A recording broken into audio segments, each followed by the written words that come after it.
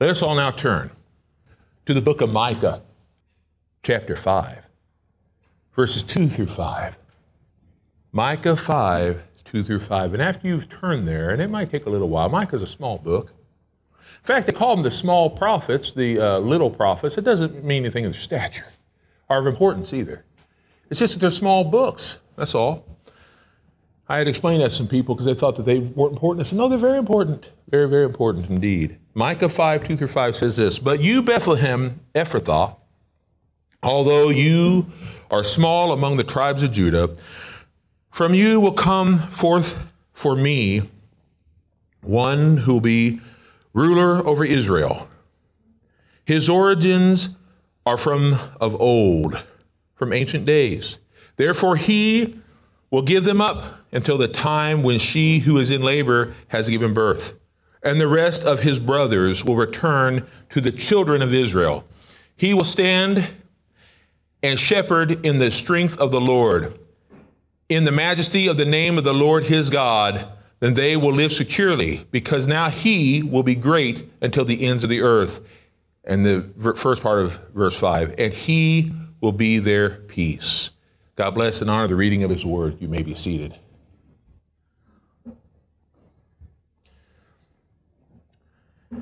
I don't know how much you know about the Hebrew word Beth.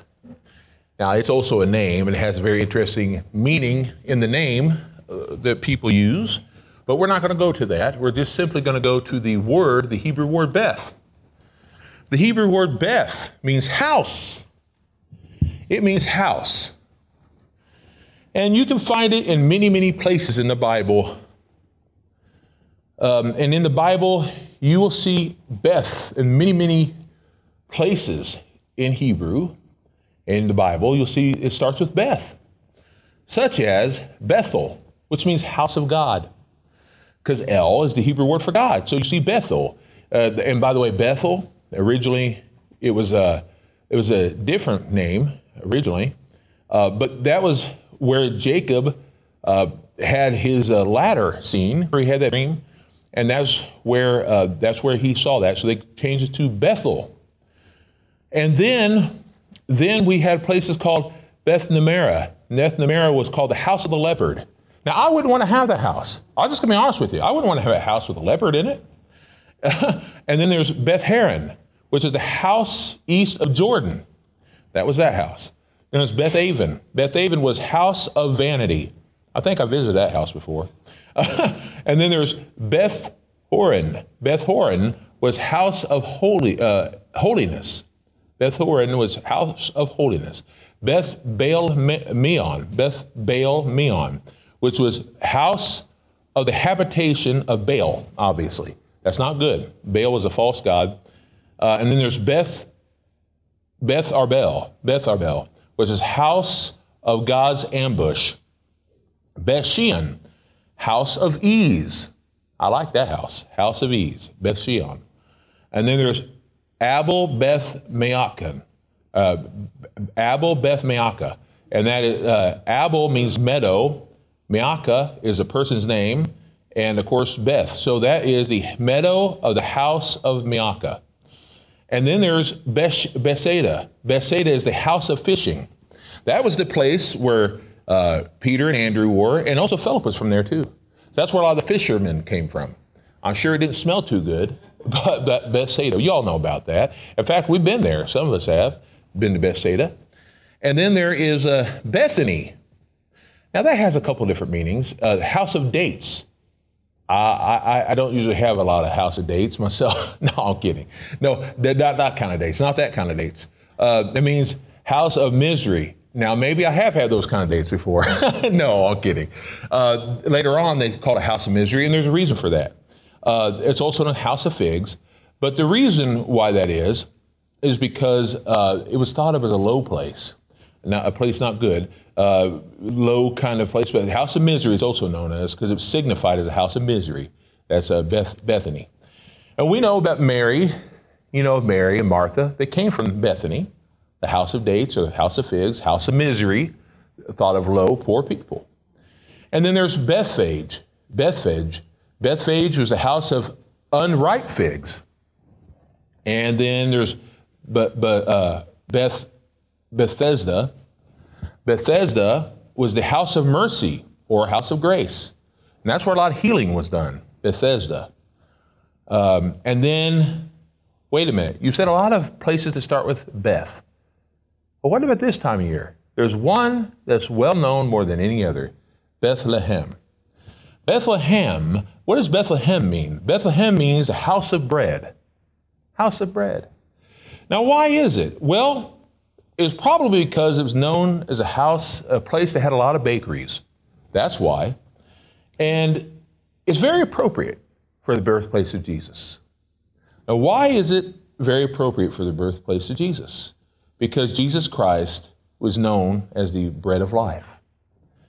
And so because of that, and you can find that later on in John 6:48, we'll get to that here in a little while.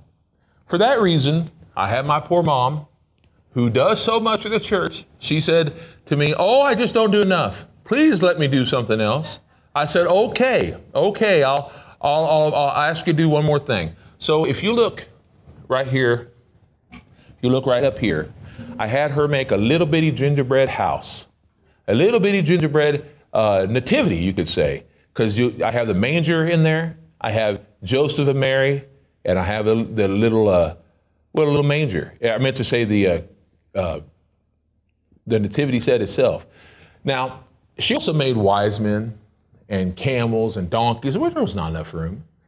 So I did the only thing a good pastor would do. I started eating them because I just could not let her waste her time.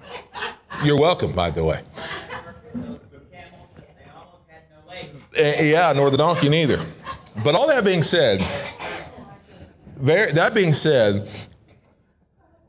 the title of today's sermon is the Christmas Bread House. The Christmas Bread House. And that is because Bethlehem is the house of bread. It is the Christmas Bread House. Bethlehem was just south of Jerusalem. Just south of Jerusalem. In the Judean hill country. I know a lot of times when people make paintings or when they draw or whatever, the pictures of Bethlehem, a lot of times have you ever noticed they make it all sandy looking and they make it plain and just straight, and that's not true. In fact, it was in a cave, and that's where the nativity was at. It was in the cave, and they built a church on top of it. I've been there, and we've been there. But the truth is it's very hilly. Most of Jerusalem is very hilly. It's not sandy. There's some sand, maybe dirt and all, but the truth be told, it's very rocky. There's lots of rocks all over the place. In fact, I may have told you this before, but my father, he collected lots of rocks. A place he'd go and he'd write on there where it's from. And he said, "Would it be okay if I took a rock from this place?" And the guy whose name was Zachariah, he said, "Yes, please do. Oh, please take all the rocks you want. We've got plenty. Take more. Would you like rocks? Would you like rocks?" There's plenty of rocks. I'm just telling you.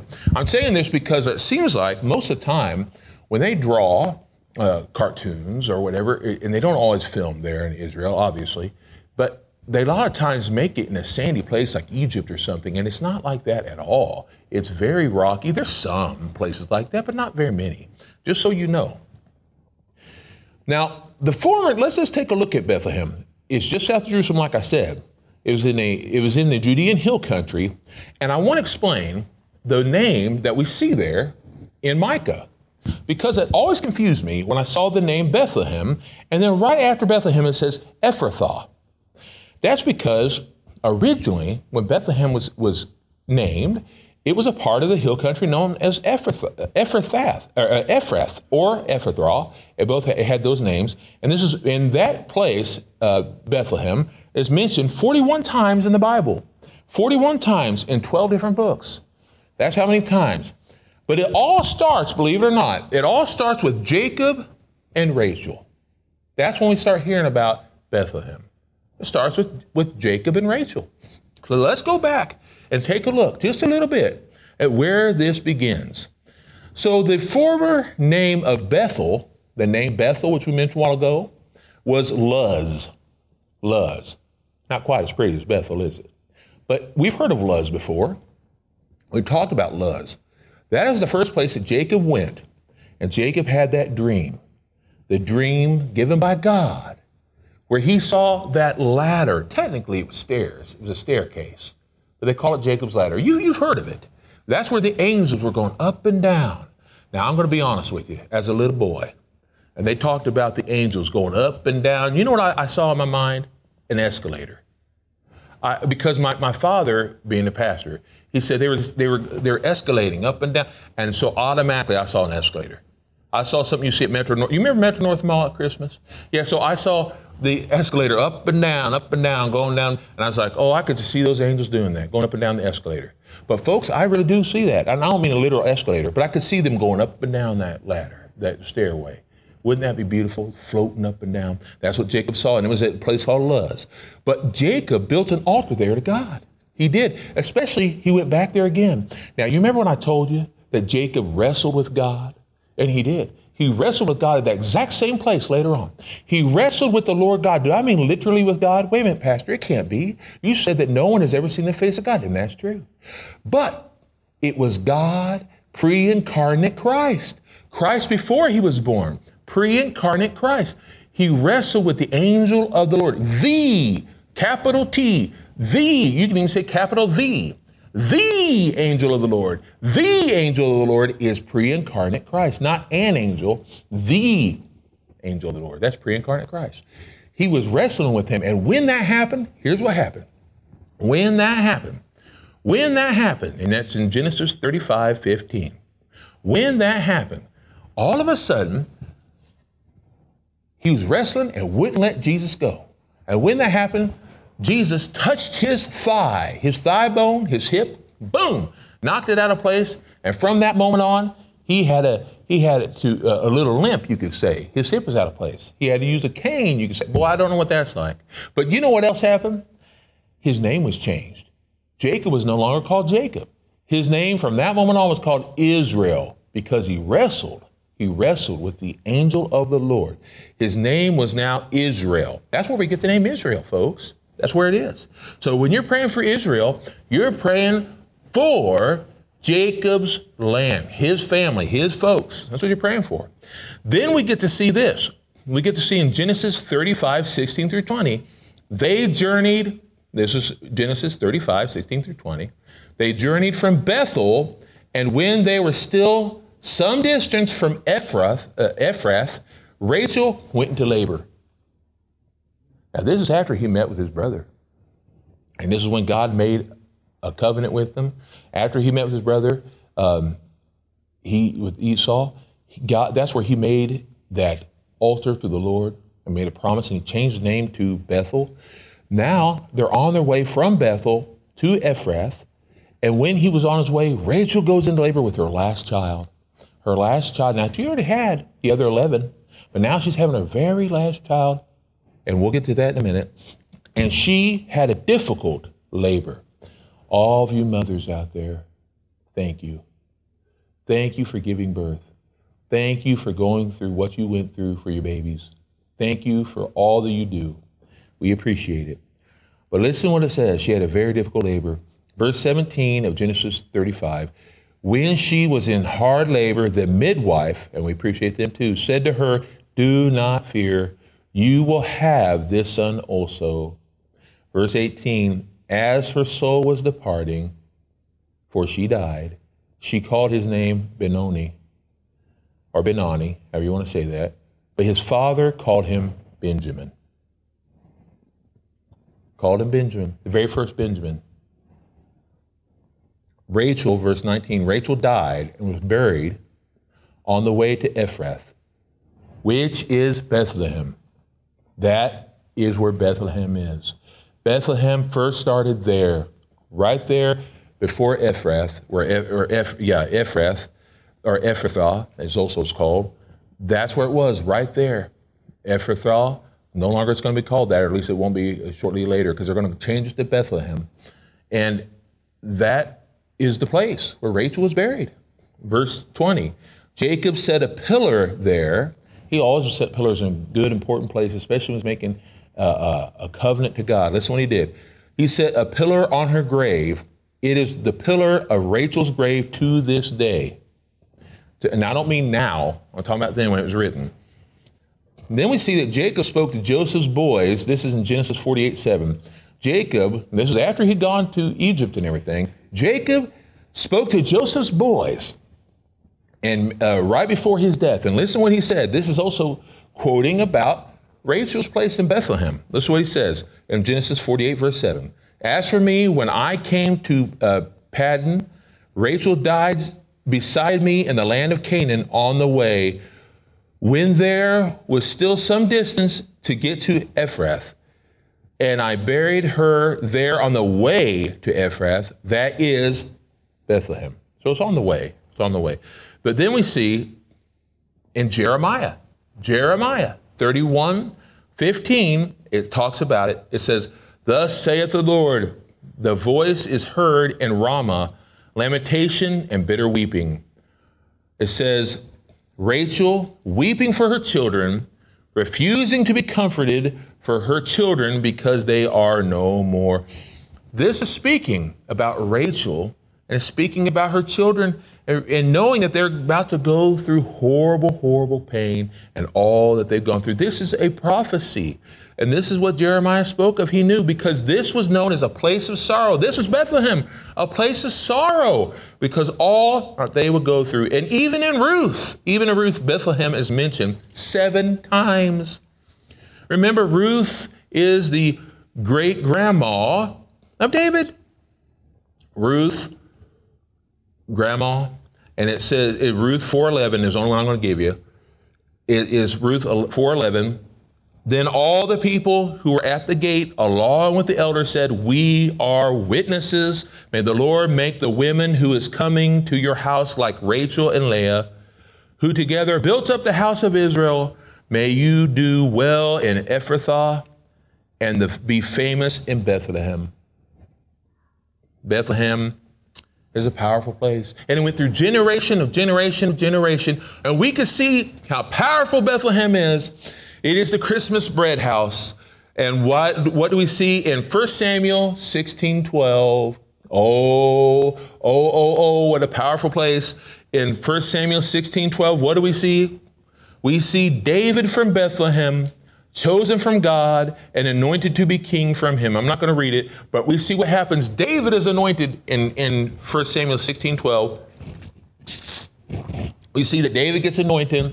Samuel goes to him and he says, this is the one. This is the one. He is going to be the king. Saul's not going to be king anymore. Saul isn't going to be chosen anymore. He didn't live up. He didn't live up. I tried to tell you, Samuel. You know what Samuel was saying. I tried to tell you, but you wouldn't listen. But God is chosen. He has the heart of God. We talk about it in Sunday school. Isn't it funny? Isn't it funny how a lot of times God gives me a sermon and I have it all prepared. And I was like, Lord, I pray and hope this is anointed by you. And all of a sudden, Sunday school comes up and it mentions and gets it all set up and prepared for the sermon. And we know, okay, Lord, I know you had it prepared and ready. Yes, hallelujah. John chapter 7:42. John chapter 7:42 says, has the scripture not said that the Christ comes from the seed of David, out of the town of Bethlehem where David was? Hallelujah. Hallelujah. And now I will turn to the book of Matthew. I will turn to the book of Matthew chapter 2. And I will read to you Matthew 2:1-20. And this is how we know that this special place, this bread house, this wonderful bread house was chosen of God. Before I go there, let me just tell you something. God uses bread as a symbol over and over and over and over and over and over and over again through the Bible. Let's not forget about manna. Let's not forget about manna and the representation that it had throughout the Bible when God said, get rid of all the yeast, if you will. Get rid of all of it. Get rid of all of it. He said, get rid of all of it so that you can have that flat bread, yes, so that you can have that. And that bread was representation too.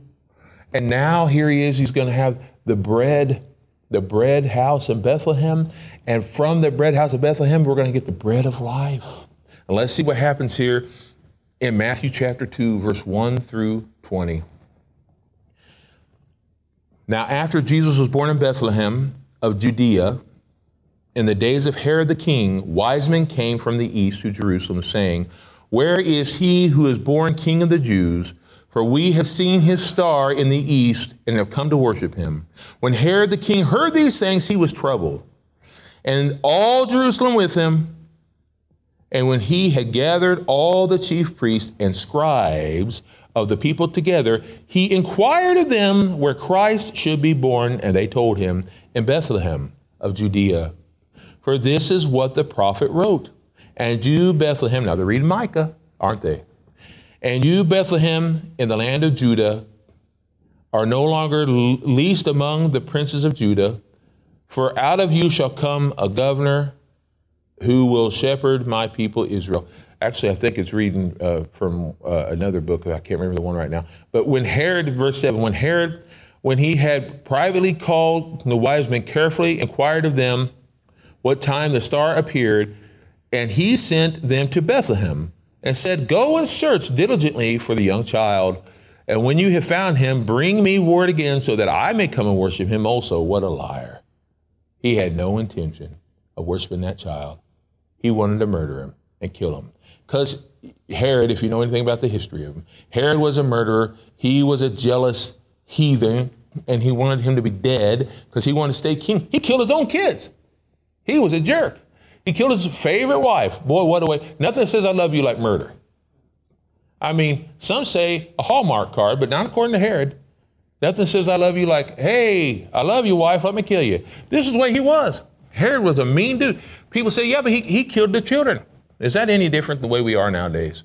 Killing children just for the sake of killing them. Oh, but I have freedoms. You never have a freedom to murder. You never have the freedom to kill. "Thou shalt not murder." Right out of the Bible, we have this. I digress. Okay, so he said that he wanted to worship him also, that liar. Verse 9, "When they heard the king, they departed, and the star which they saw in the east went before them until it came and stood over where the young child was. When they saw the star, they rejoiced with great excitement. And when they came into the house, they saw the young child with Mary, his mother, and fell down and worshiped him." See, this had nothing to do with the star. Many people believe, and they're probably right, it probably wasn't a star.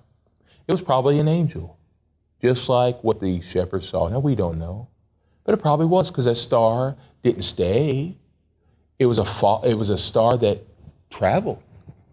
It probably shined like a star, like angels do.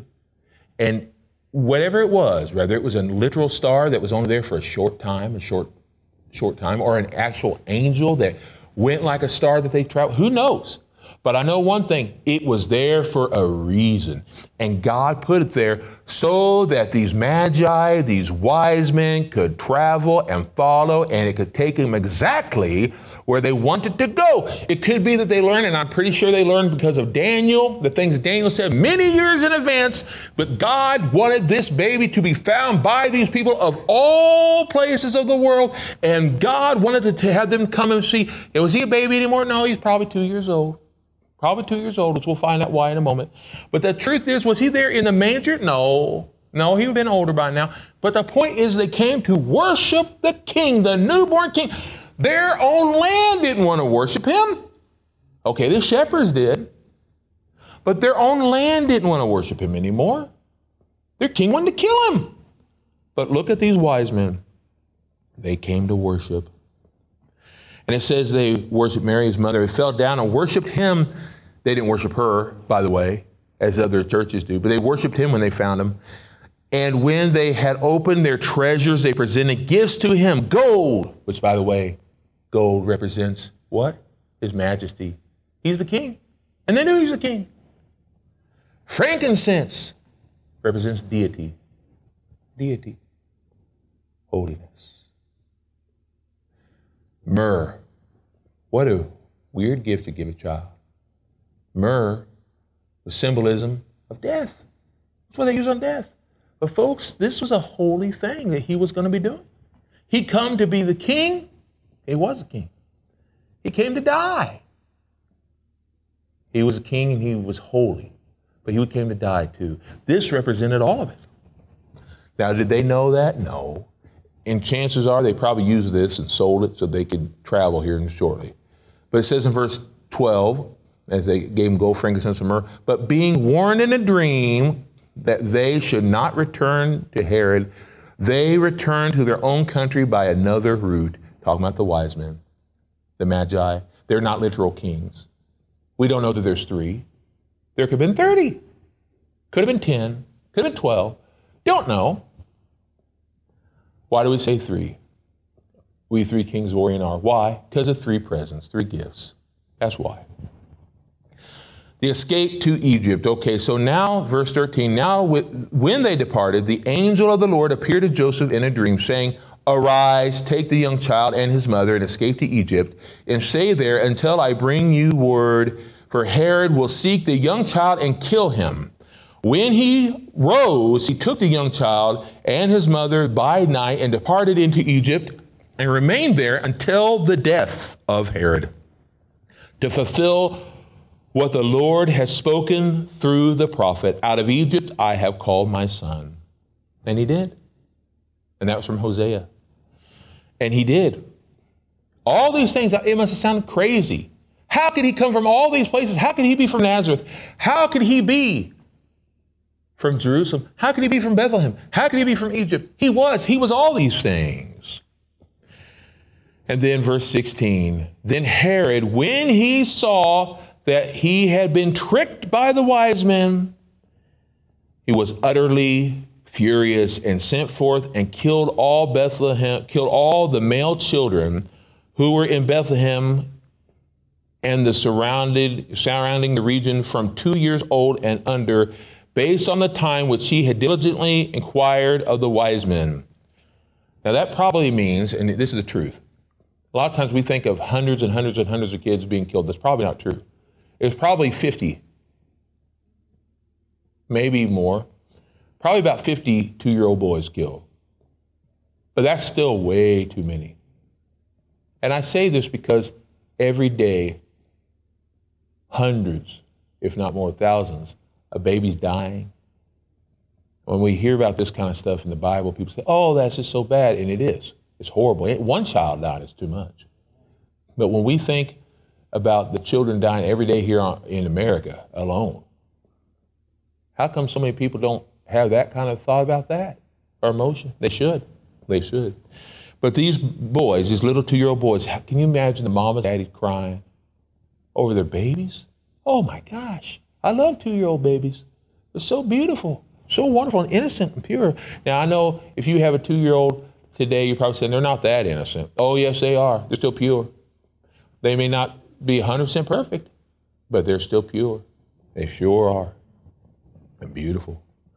From 2-year-old and under, based on the time which they had diligently inquired of the wise men, then was fulfilled what was spoken by Jeremiah the prophet. In Ramah a voice was heard, grieving and weeping and great mourning, Rachel weeping for her children, and she would not be comforted because they are no more. Verse 19, but when Herod was dead, the angel of the Lord appeared in a dream to Joseph in Egypt, saying, arise, take the young child and his mother, and go into the land of Israel, for those who sought the young child's life are dead. And he did. And he did.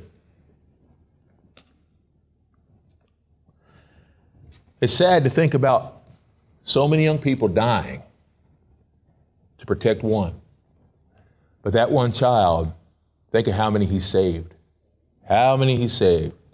Jesus was born in the bread house in Bethlehem, and Jesus is the bread of life. So let us now turn to the book of John.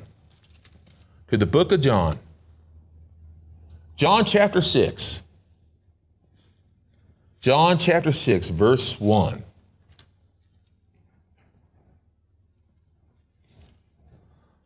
John chapter 6, verse 1, and we're going to read quite a bit here. After these things, Jesus went across the Sea of Galilee, because I didn't know where to start, and it's hard to find a good place. So we'll just go 1 through probably most of the book, but not all of it. So it says, after these things, Jesus went across the Sea of Galilee, which is the Sea of Tiberias, and a great crowd followed him because they saw his signs, which he did for the sick. When Jesus went up on the mountain and he sat there with his disciples, now the Passover, the feast of the Jews, was near. When Jesus looked up and saw a great crowd coming to him, he said to Philip, "Where shall we buy bread that these may eat?" He said this to test him, for he himself knew what he would do. Philip answered him, 200 denarii worth of bread is not sufficient for each of them to receive but a little. One of his disciples, Andrew, Simon Peter's brother, said to him, "There is a boy here who has 5 barley loaves and 2 small fish. But what are they among so many?" Jesus said, "Make the people sit down." Now there was much grass in the place. So the men sat down, numbering about 5,000. Jesus then took the loaves, and when he had given thanks, he distributed them to the disciples, and the disciples to those who were sitting down, and likewise distributed the fish as much as they wanted. When they were filled, he told his disciples, "Collect the fragments that remain, that nothing may be lost." So they collected them and filled 12 baskets with the fragments of the 5 barley loaves, which were left over by those who had eaten.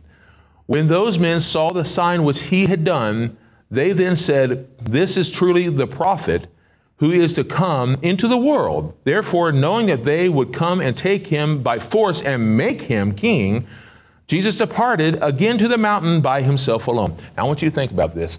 Jesus took not just fish, but bread.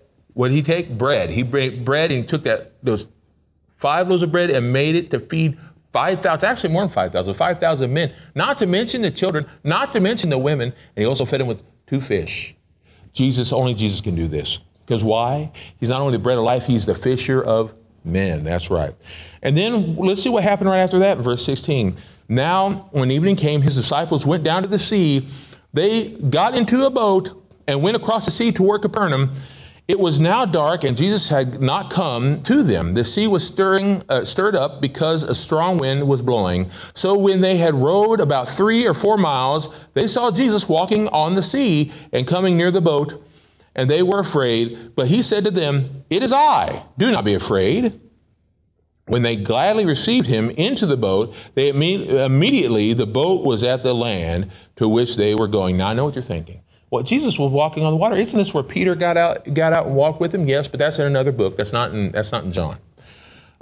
Then we see in verse 22, the following day, the people who stood on the other side of the sea saw that there was no other boat there except the one which his disciples had entered, and that Jesus had not entered the boat with his disciples, but that his disciples had gone away alone. However, other boats came from Tiberias near the place where they ate bread when the Lord had given thanks. When the people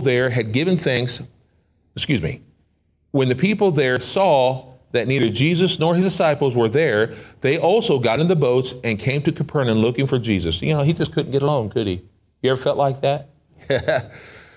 Verse 25, when they found him on the other side of the sea, they said to him, "Rabbi, when did you come here?" Jesus answered them, "Truly, truly, I say to you, you seek me not because you saw signs, but because you ate of the loaves and were filled. Do not work for the food which perishes, but for that food which endures to eternal life, which the Son of Man will give you. For God the Father has set his seal on him." Then they asked him, "What shall we do that we may work for the works of God?" Jesus answered them, "This is the work of God, that you believe in him who he has sent." Therefore they said to him, "What sign do you show then, that we may see and believe you? What work will you perform? Our fathers ate manna in the desert, as it is written, he gave them bread from heaven to eat." As I mentioned a while ago, the manna, the bread. But Jesus went ahead in verse 32. Then Jesus said, "Truly, truly," or verily, verily, "truly, truly, I say to you, Moses did not give you the bread from heaven, but my Father gives you the true bread from heaven. For the bread of God is he who comes down from heaven and gives life to the world. Then they said to him, Lord, give us this bread always. Jesus said to them, I am the bread of life. Whoever comes to me shall never hunger, and whoever believes in me shall never thirst. But I told you that you have seen me, and yet you do not believe. All whom the Father gives me will come to me, and he who comes to me I will never cast out. For I came down from heaven, not to do my own will, but the will of him who sent me. This is the will of the Father who has sent me, that all whom he has given me, I should lose nothing, but should raise it up at the last day. This is the will of him who sent me, that everyone who sees the Son and believes in him may have eternal life, and I will raise him up on the last day. The Jews then murmured about him, because he said, I am the bread which came down from heaven. They said, is this not Jesus, the son of Joseph, whose father and mother we know? How is it then that he says, I have come down from heaven? And Jesus therefore answered them, do not murmur among yourselves. No one can come to me unless the Father who has sent me draws him. And I want you to remember that. And I will raise him up on the last day. It is written in the prophets, they shall all be taught by God. Therefore, everyone who has heard and has learned of the Father comes to me.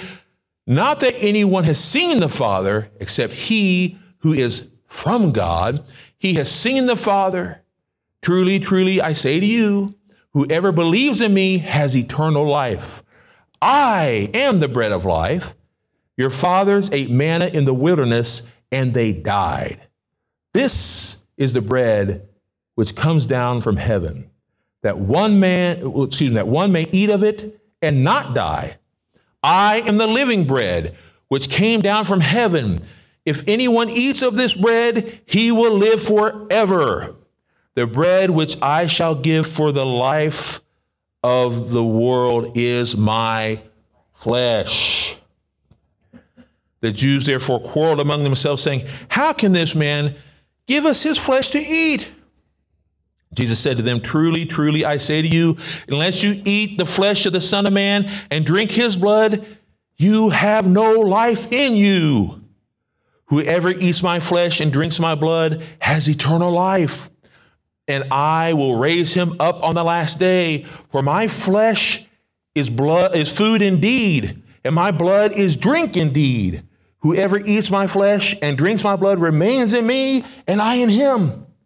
As the living Father sent me, and I live because of the Father, so whoever feeds on me also will live because of me.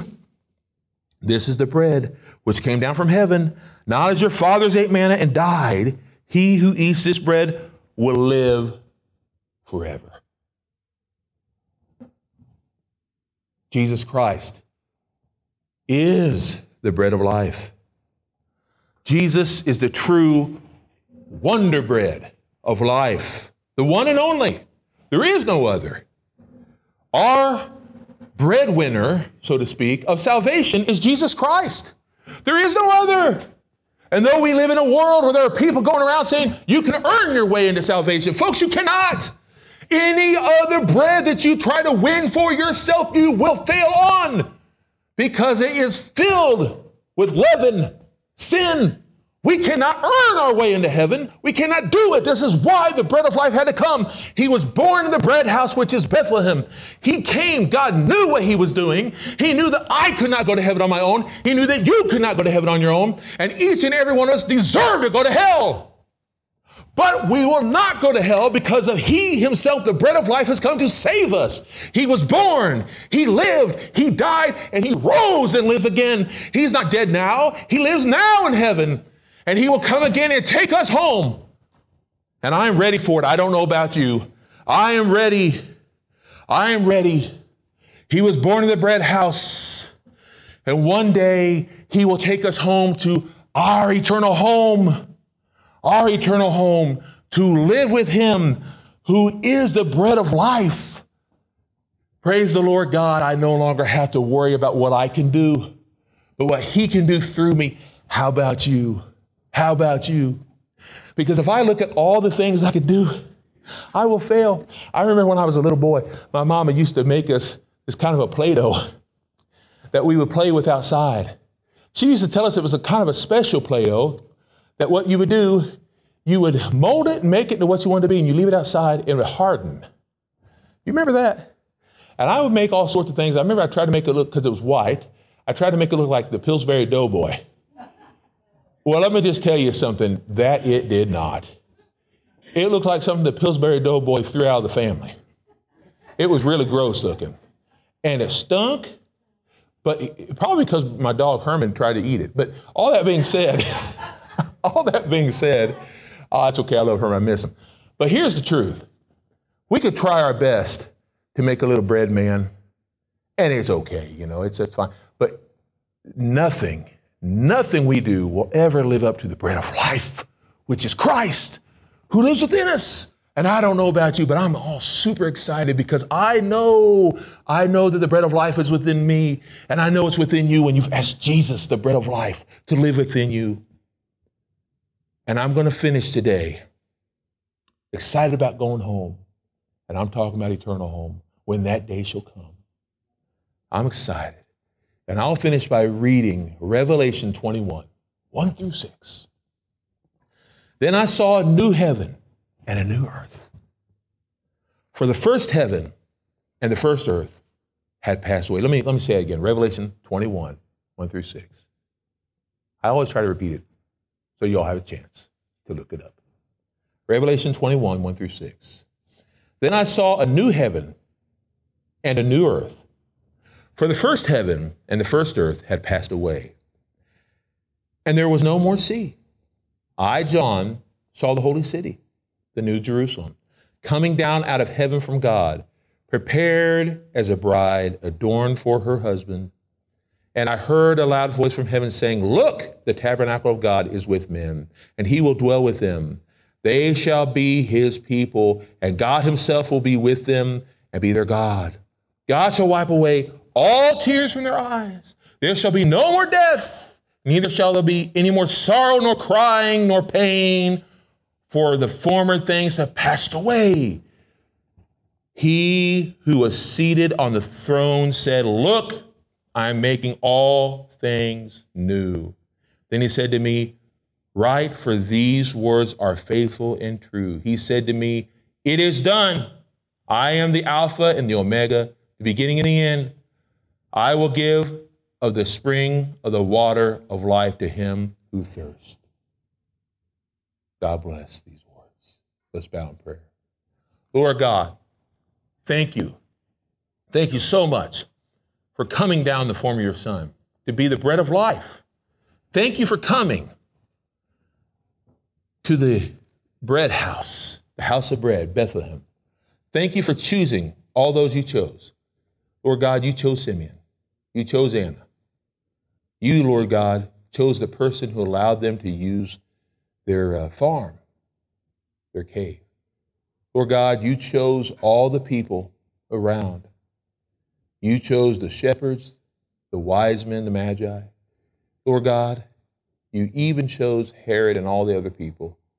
You chose them all.